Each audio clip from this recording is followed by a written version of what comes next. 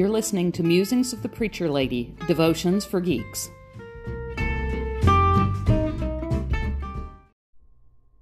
Good afternoon, and happy Mardi Gras. In thinking of Mardi Gras, I grew up in New Orleans, and Mardi Gras was a really big thing. We went to parades, we ate king cake. It was a really good time, but I always kind of had trouble in my head figuring out, what does Mardi Gras have to do with Lent? Because other than an excuse to have a big party, drink, and eat a lot right before you have to give up something for Lent, it didn't really seem to make any sense to me. Well, last Sunday, when preaching on the Transfiguration, something occurred to me. Mardi Gras may be the same natural instinct that Peter had up on the mountain of Transfiguration. He knows Jesus has been talking about his death coming. He knows he doesn't want it. He's been called Satan by Jesus himself because he will not listen that Jesus has to go and die. So they go up on the mountain and Jesus is transfigured and glowing, and it's great and it's a party, and Peter doesn't want it to end. Here's what it says in Matthew 17, starting at verse 4. Then Peter said to Jesus, "Lord, it's good for us to be here.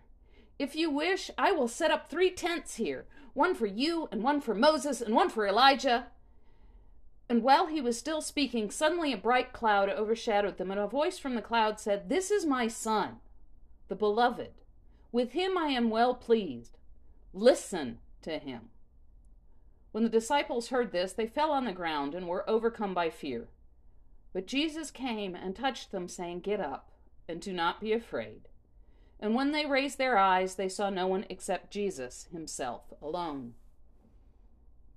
So when preaching on that and studying on that, it occurred to me, Mardi Gras may be our last chance to try and hold on to the happy, to try and hold on to the alleluias, because we know they're about to be gone for 40 days.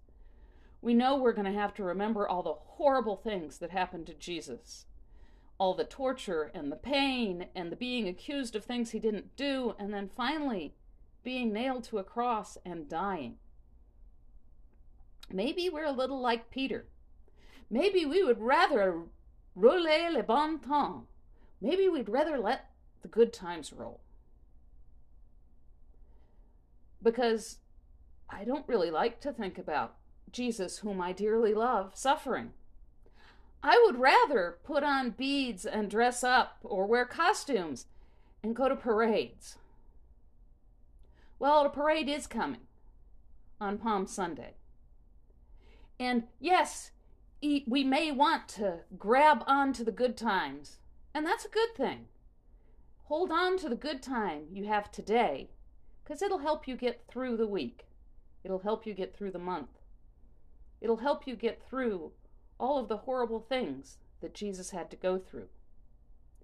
But don't worry, Easter is a much bigger party, and we will all rejoice knowing that he is risen when the Alleluias come back on Easter Sunday morning. Have a blessed week.